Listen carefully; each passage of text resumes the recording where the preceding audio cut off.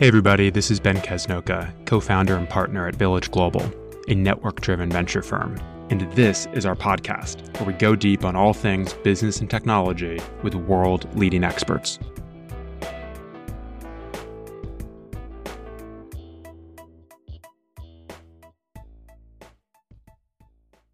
Hey everybody, welcome to another episode of Village Global's Venture Stories. I'm here today joined by a very special guest, Rohit Krishnan. Rohit is a venture capitalist and also author of the blog Strange Loop Canon. Rohit, welcome to the podcast. Thank you very much for having me.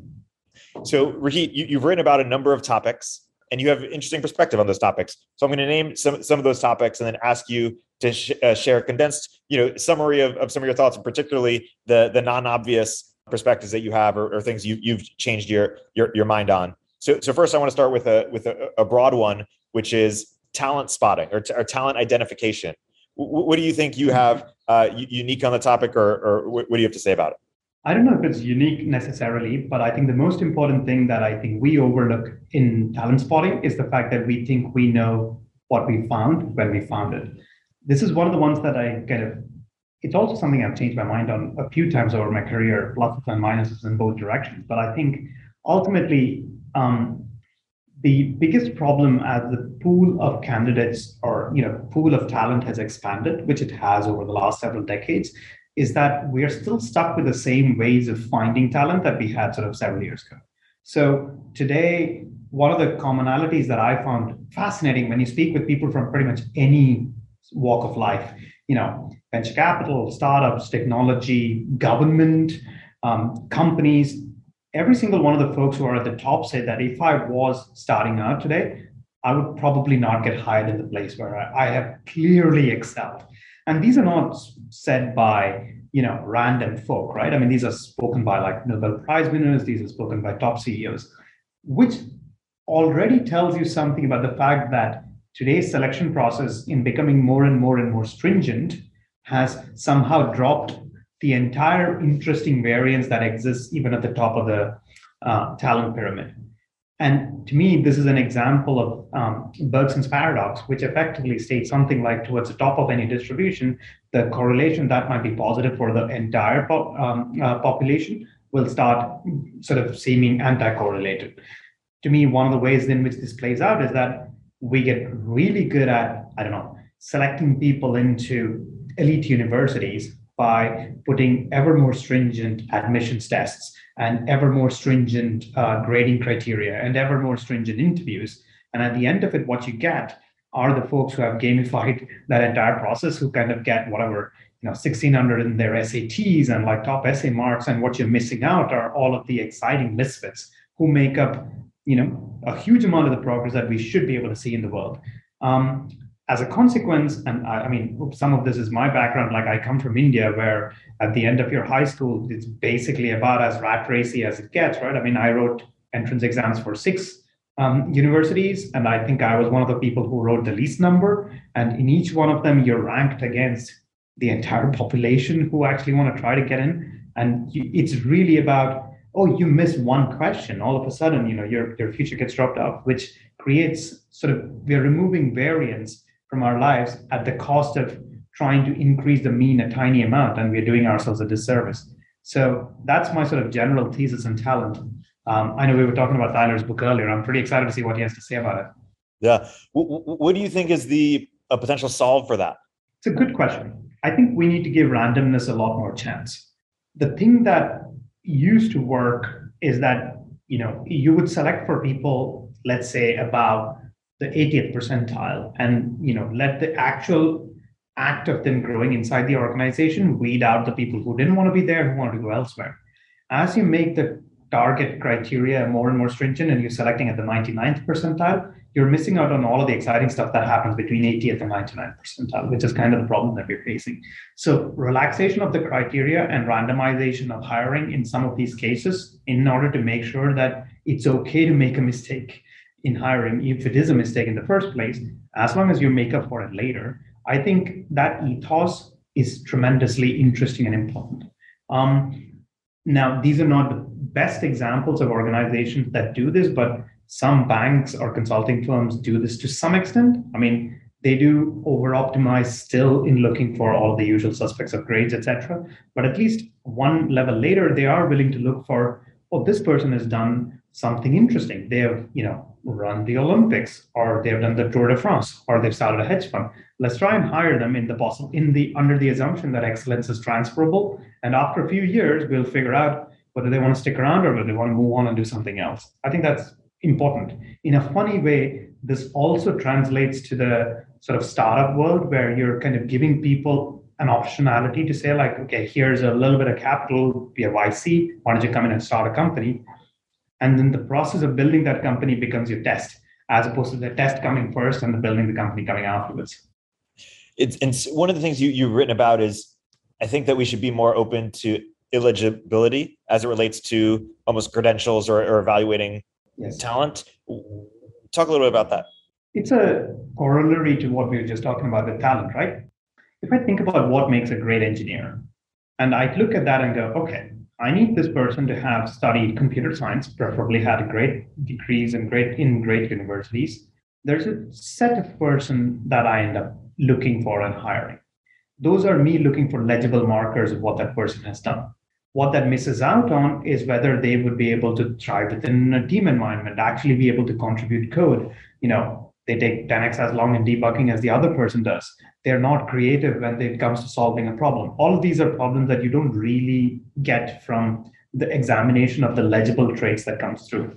Illegible traits, well, it become more legible these days, but illegible traits used to be things like you, in your spare time, spend time contributing to open source. You have a GitHub profile that is actually pretty active, and you could look at those and go, this person seems to go above and beyond in terms of sort of, they really like doing what they're doing. So, let's hire her, let's hire him, because they presumably have a unique perspective and are able to solve the problem, and we should at least give them a shot. They might be even better than we expect.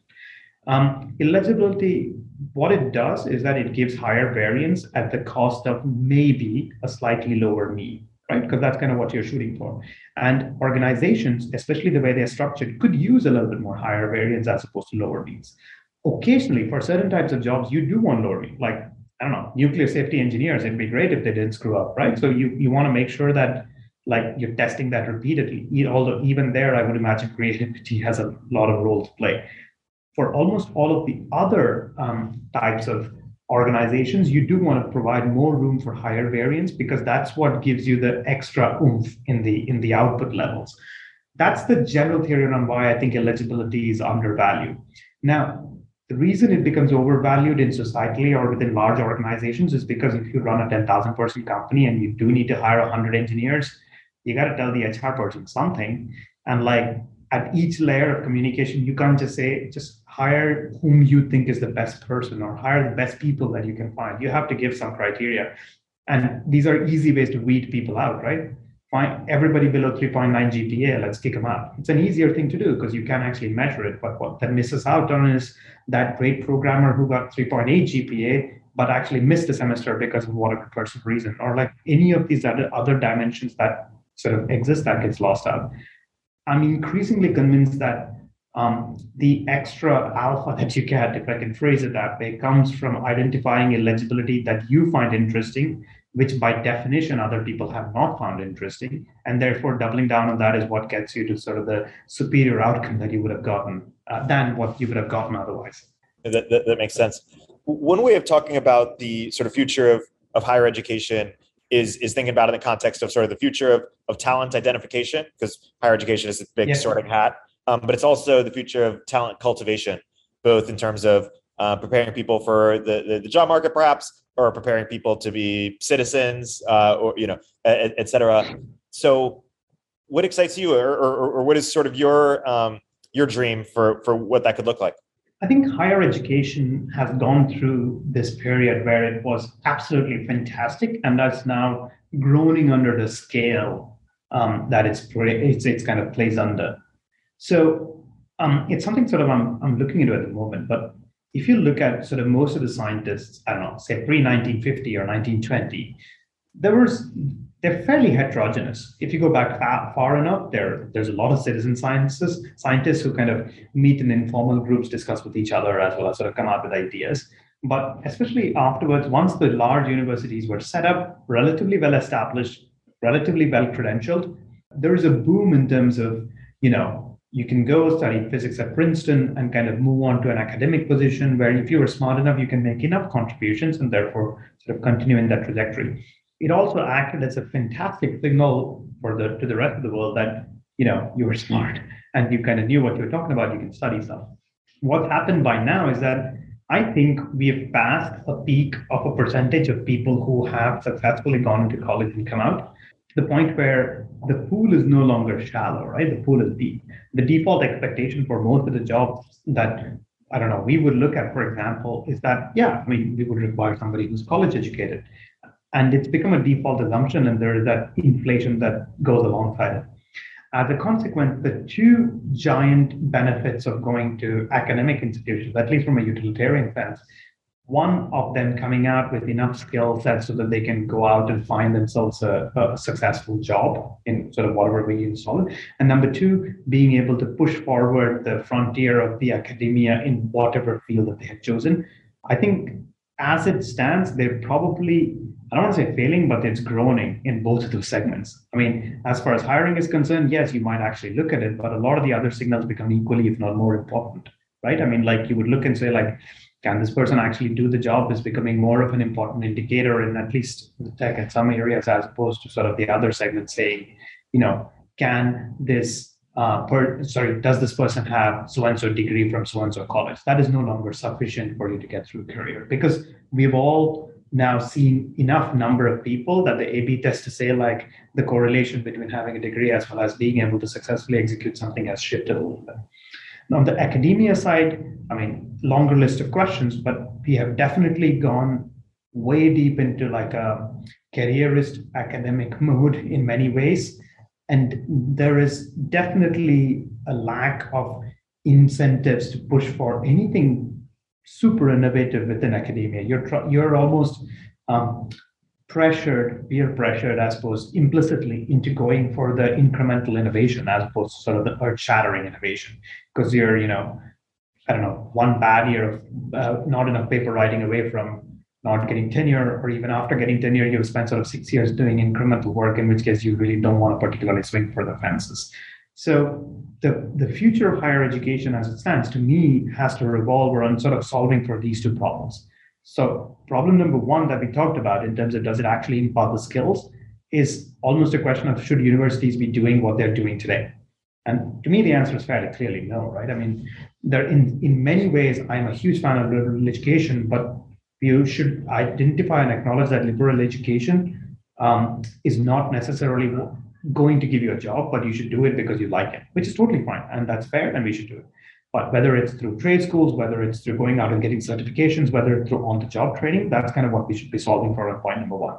Point number two, in the academia side, we should try and take away as much of the bureaucratic overhang and overhead that exists within the institutions to say, like, you should not be spending 2 years trying to figure out something more interesting and important, because that, makes you take a step back amongst your peers, step off the red queen race, step outside the rat race and actually try to contribute something a little bit more meaningful that is relevant to you. I mean, we should not have this many academics answering the question of what would you actually like to research with something that they're not actually doing.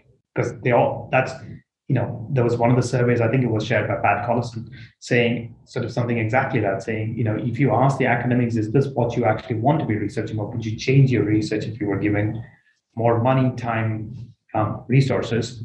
A large percentage of them say yes, which to me indicates that our curiosity-driven search process is probably not running at its optimum, and we can tweak that. Yeah. I want to segue a little bit to how you think we should be doing grants differently, or what's exciting to you about sort of the grant ecosystem or where it could go. And another variation of that is, how should billionaires be spending their money differently today? And is it fair to summarize your view that they should be more eccentric and experimental, or what would you edit or add to that? I would 100% agree with that. I think for all that we kind of look at the behaviors and, smile at them on Twitter, we do not have nearly enough idiosyncratic billionaires in the world, which is weird to me because we have more billionaires than we have ever had before. So I don't understand what folks are thinking about here. More to the point, I think this is one where things have changed quite dramatically since sort of I wrote my first article on this space on sort of on Medici and Thiel, which was an examination of the fact that Thiel fellowships have had an incredible payoff, regardless of how you look at it. Whereas, so few others have copied the method at that particular point. Now, we're talking sort of a year after that I wrote that, or a year and a half. And coincidentally, it seems like we are in a flowering of new grants popping up. There's a new one every day, right? I mean, there's a whole list of them. I think Sam Obstman has a list of Overwatch catalog, which kind of lists several of these grant-making institutions that sits there. I think on the one hand, it's fantastic that the grant-making institutions are increasing their penetration into sort of the quasi-academic sphere, as I kind of think of it, and they're trying to increase the variance dial that is placed on it. The two, perhaps, I don't know, semi-critical views that I would have on it is that, number one, I don't feel like a lot of these grants know what they want to find, and they're trying to fund the people who want to go find them. And in general, I'm not sure whether that is the best way to kind of go about it, just because if you already know what you want to go find, are you then kind of constraining the search process or constraining the optimization process in order to sort of go out and find them? Nintel has, Jose has a series of like fund people, not projects, which I'm sympathetic to for exactly this reason, where you want to find interesting people and have their curiosity be the searchlight, as opposed to sort of you defining the thing and then saying, can somebody else kind of go out and figure out how to do that? It's a relatively minor nitpick, I feel like, because we are still in the early days. The second thing that I would probably say is that grants as it exists is always going to be a marginal form of funding, not the average form of funding. And we should be experimental on the margins, but the experimentation on the margins in no way kind of, reduces the need for changes in the average. So most of the funding is still going to come from governments and large corporates and institutions. Changing a small percentage of that in any direction that we choose is going to have enormous impacts, whereas changes in the margin could have enormous impacts, but that's more of a VC style bet, right? I mean, you're trying to sort of do small payoff type bets in the hope that one of them can actually become earth-shattering. I think they're both equally important, but the existence of one does in no way negate the existence of the other or the need for the other, which I think is important and to occasionally state. Yeah, that's well put. Segueing a little bit, what about the internet creates these barbells, or what is behind the idea that the polls continue to get even wider across kind of industry? This is one that, like, man, I keep thinking about this again and again and again. I was kind of reading a little bit more about this on the relationship to organizational structures actually before our call today as well, because the one answer is that, pre-internet, we were all stuck in our own little markets, and the markets themselves were connected to each other through sort of weak or strong ties, but the markets remained individual. What that meant is, like, if you were, and you can think about it geographically or functionally, however you want, but like if you were in, I don't know, the banking sector in the UK, the banking sector in the UK would have a power law curve as it exists in sort of most institutions. And then it would connect to banking sector in Germany and banking sector in the US, et cetera, et cetera. I mean, there will be different ones. Once these things start getting linked up, you suddenly start having a global power law curve where, the information actually spreads much more drastically or easily. And my general hypothesis about the way, at least in some of these networks, if you're able to have, if markets coalesce and start getting larger and larger, and the competition starts happening intra-market, if you will, or rather you're going from many small islands to sort of one ginormous island. We're all going back towards Pangea in the geographic sense. You would start seeing much steeper power law curves. You would start seeing some huge winners, a fallow middle, as well as sort of a long tail that ends at the end. Whereas before, if you have multiple power law curves and you stack them up, the middle is naturally going to be much fatter. So in general, the integration of markets with each other, I think, is one of the things that kind of compresses the middle as well as creates two poles. The second phenomenon that I think is interesting is the easier information. Like if you think of I don't know, the world as a network where you have nodes as well as you have edges. The edges help the information transmit much more quickly. The nodes actually process and then decide to transmit or not. The easier the information transmission is from point A to point B, anything to do with information will naturally start as showing, whether scale-free or not, heavy-tailed phenomenon in some way, shape, or form. Because it takes a lot of work for these things to kind of pass through. It used to take a lot of work, and now it's, I don't know, much more seamless. As a consequence, again, you're getting to a world where you suddenly start seeing barbells, where you have some outsized winners from the phenomenon, as well as sort of the middle getting squeezed, as well as in the tail end, you have, the long tail together that make up the other bell of that barbell. Internet, I think, is extraordinarily interesting because it's sort of, I don't know, it's probably the best exemplification of this phenomenon. Like, we're talking across the Atlantic fairly easily. And this would be very difficult if you tried to replicate this with, paper and pen or books, right? I mean, this is a very different phenomenon at that point. So that's the biggest benefit of internet, has been the fact that information has effectively become costless to transmit point A to point B. But that also means that if information is relevant to your business, to deal with it and do anything with it has also become costless to transmit from point A to point B, which means everything in the middle just gets compressed. It's a price of efficiency that we pay these days. Segueing a little bit, we were just talking about how internet makes transmitting information costless. You've also written about clustering and yes, how clustering works and the benefits of clustering. What have you learned there, or what do you find particularly interesting or underexplored? I'm interested in clustering, and I guess one question and one observation. The observation is that anytime we look at spikes of innovation in any field, usually you find it relatively co-located with a cluster of other similar innovation that has existed around it.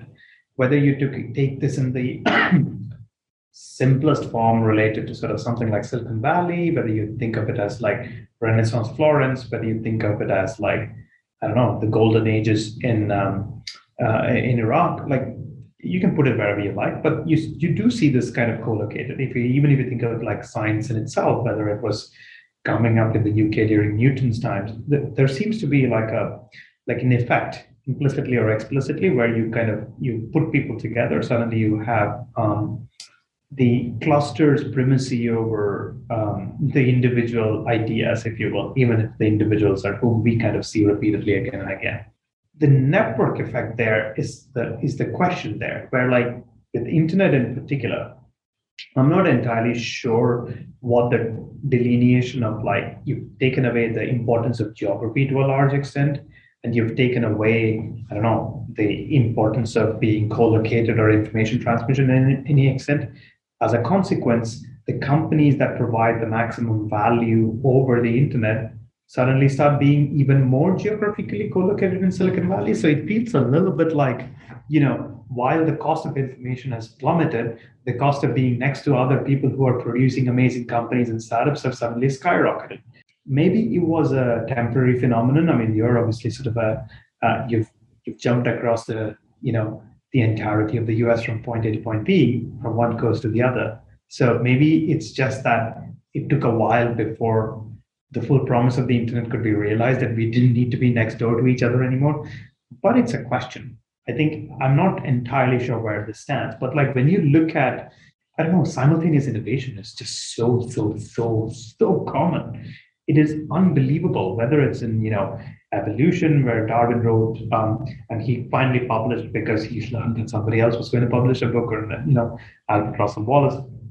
Whether you think about jet engines being built by both sides of the war relatively simultaneously, like individual discoveries in physics, or like Newton and Leibniz coming up with calculus. Like there's a ton of these things that seems to happen co-located, but also for, you look at the Martians, John von Neumann and his ilk, where you have a large number of geniuses who are relatively co-located with each other, who come up with great inventions linked to each other. So there is something about that bouncing off of ideas and egging each other on, that is important. At the same time, I don't know whether that is a proactive building of seniors is something we even know how to think about or how to do. I feel we look at it outside in a little bit like a cosmic phenomenon and marvel that it happened, but at the same time, I think every single one of its creation doesn't sound like the kind of thing that would have resulted in it. Like, let's have a massively rich Doge or like a family in Europe that starts providing patronage and thereby kickstarts a movement in arts. Maybe, it doesn't sound like the founding story of something that will result in the Renaissance. I'm not sure. It potentially could happen, but like there's a lot of these questions that don't really have very clear answers, and it feels like in some ways how to use the internet to further supercharge the creation of clusters is something we're barely getting to grips with. Maybe one way to point out is that COVID happened sort of 2 years ago, and that's the first time video calls really skyrocketed, which is a weird thing to think about in hindsight, because video calls have been around for a long, long, long while. We've had the technology to do them for a long while. We just kind of never did it in the scale. So maybe it's a cultural thing where we kind of need to figure out how to deal with each other over, while we're not physically co-located. And, the human learning curve is shallower than the technological learning curve. Yeah, it's interesting. I asked Tyler Cowen the other day, where he wants more literature in the talent space. And one of the things he said is precisely on Scenius, or precisely on what is it about the fit of small groups, or how to put the right small groups together, or the right environments that leads to outsized outcomes. The other thing he asked for was a study of late bloomers. Yes. What leads them to be successful? Henry Oliver writes a reasonable amount about opsimanths and sort of what he calls late bloomers, where I don't think we have lessons yet to gain from that. I think one of the interesting things about sort of this discovery space that I find is that so often the answer seems to be that the people need to be curious as well as provided room to kind of go off and pursue their curiosity inside their organization or outside in their free time or otherwise. And if you do enough of them, there will be some late bloomers, if you want to call them that, right? Like who come out at the other end with something extraordinary. Even my general, albeit slightly hedonistic perspective is that even if they don't come up with something extraordinarily interesting, at the very least, it's useful to let people go out and pursue the stuff that they're most excited about. Because, that is sort of the meaning of life, right? We kind of want to be spending time doing cool stuff that we are intrigued by, and maybe something amazing will come out of it, but maybe the very fact that this is one of the few things that you do that is curiosity-driven as opposed to goal-driven is what kind of lets some of these seniors flourish and some of the individuals flourish as well. Yeah, no, we'll put. I want to segue into you've done a bit of research and writing into why orgs decay or stagnate, especially as they grow. And there's been previous research on this, obviously, but I think you come to have some interesting thoughts on it. Why don't you talk a bit about that? Two, I suppose, related thoughts here. The big company phenomenon is one where I think this is one that I'm kind of reading up on at the moment in terms of org structures. The hypothesis that I have is that there are some org structures that might be able to withstand longer periods of either stagnation or decline, whereas some org structures are not. And the related point here is the decay of what actually made you great over a period of time needs to be dealt with if you as an organization need to want to stick around for a long period of time. So let's bring this back to reality. I looked at what are the companies that are longest lasting, right? And it's funny, when you look at companies that are longer lasting, in the West, I don't know, a couple of 100 years, 300 years, you suddenly start coming up with some financial institutions like Barclays has been around for a while, Bank of England has been around for a while, where their fundamental business barely changes and it's integrally linked with the entire economy. And you start coming up with things like, I don't know, ale houses, or you build beer, where your demand is effectively not going to die out at any given point in time.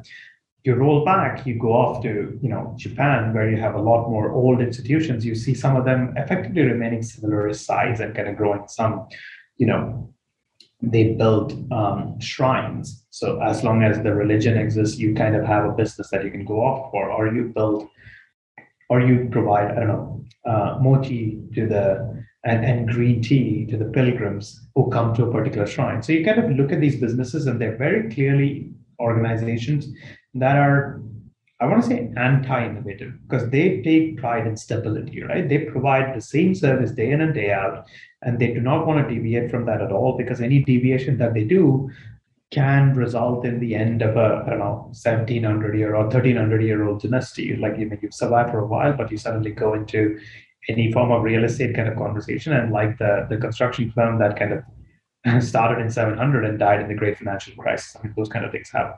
So in one way, this is kind of the an example where you effectively your strategy doesn't decay because it's not like you're explicitly focusing on no growth as kind of one of your yardsticks, if you will, for these companies. Larger companies today, especially that we see in, like, I don't know, the technology space where we both sit, is characterized by a froth of change on the part of the consumers. Like, the consumers who bought computing in IBM's days, when they built S360, are not the consumers who are buying iPads today, right? I mean, and even the people who bought iPads 5 years ago, 10 years ago, are not the people who are buying iPads today. The people who bought software 5, 10 years ago are not the people who are buying software today. The expectations have changed and like the entire market ecosystem has effectively shifted.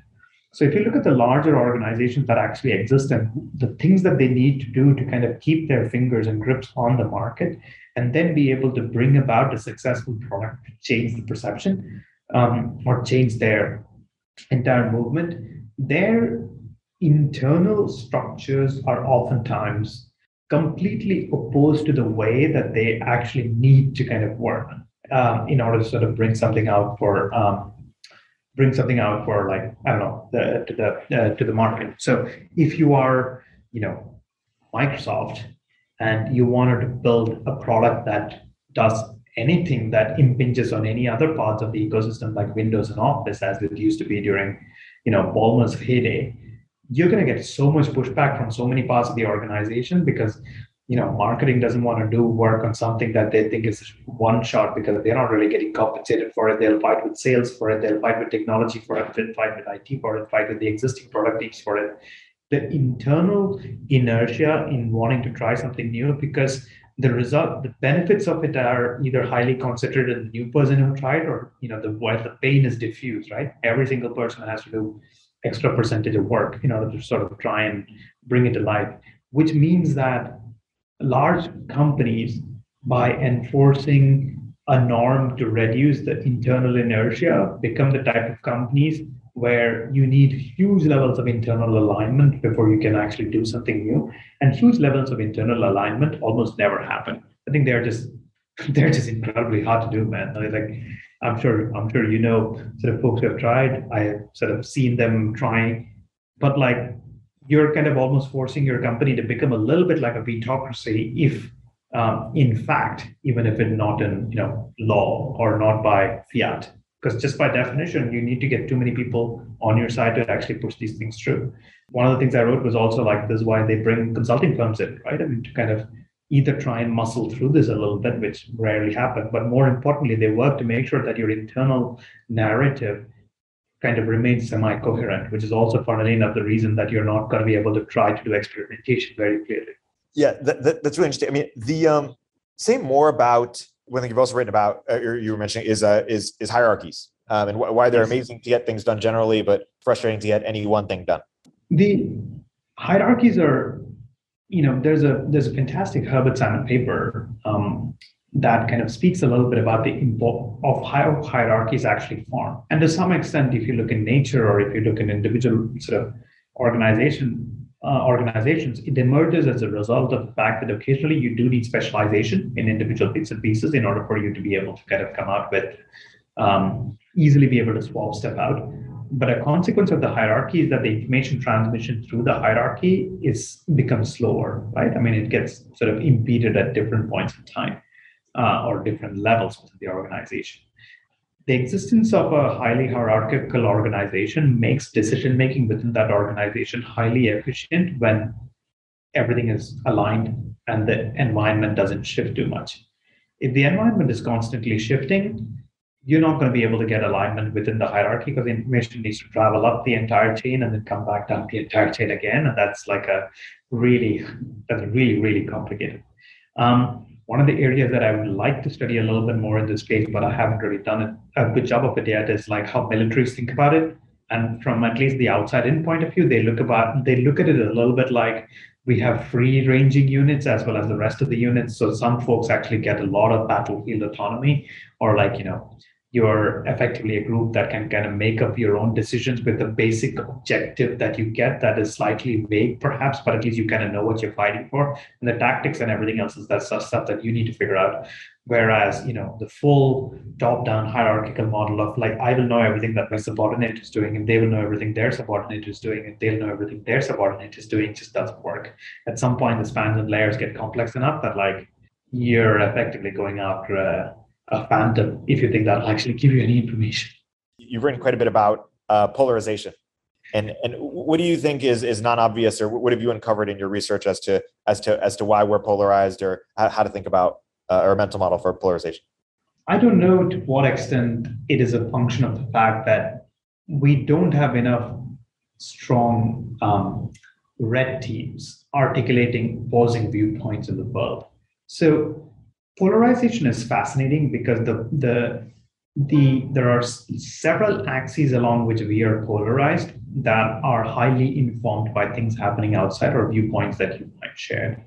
There are also several axes along which we are no longer polarized because the spotlight has gone off of them and we are kind of a little bit freer to make firmer points. I think the two things that I would perhaps say there with a certain degree of trepidation. One is perhaps that you can't shout away polarization on either direction. Like, I think the changing of minds that people do is not something that you can insist on. It's something that you can encourage, right? I mean, this is one that I've gotten exquisitely attuned to having a toddler in the house, where changing their minds is a function of time and explanations, and it's not a function of, you insisting that you're right and the other person needs to change their mind. Number two is like the number of axes along which we are not polarized substantially outnumbers, I feel, the number of axes along which we are polarized, at least those of us who are lucky enough to live in relatively well-ordered societies and have relatively well-ordered lives. As a consequence, focusing on the points of disagreement is rarely a winning recipe over focusing on the points of agreement. We have, like at least in the day job, we occasionally have conversations in like, I don't know, negotiating a term sheet or something, or negotiating a document where you would have like the three niggly things that kind of take up 90% of your time. And sometimes, oftentimes, the right answer is to say, what are we trying to get to? And sort of step back a little bit and see, like, we agree on 99.5% of stuff. So let's kind of focus on that a little bit and kind of sidestep the issue unless it's incredibly important at this particular juncture in this particular fashion. Ultimately, though, I think one thing that I would perhaps end with is like, consciously or unconsciously, our solution to most of the complexity of the world has been to create an adversarial system, whether that's in the courts, whether that's in the regulatory environment, etc. The adversarial system acts as one way to get to the truth. As anybody who has done debating would know, that it's probably not the best way to get to the truth. It's just one that we have found so far. And the negation of that in many ways is to shift the conversation to a topic where you perhaps are not as polarized, and then kind of talk a little bit, connect to each other as people, right? And in private life, I think that's what we see more and more. In public life, I feel we've all gotten way too performative, because I think it's very easy to do that, whether it's on Twitter or whether it's on news. As long as we try and tamp that down a little bit, I think we'll do just fine. Yeah, it's funny. I'll let you go in a second. Mark Andreessen talks about or asks, what is the internet, the camera or the engine? I.e., is it influencing behavior or just categorizing or cataloging it? But of course, when we're even if it's just showing it, the camera also changes behavior by just being in front of the camera all the time.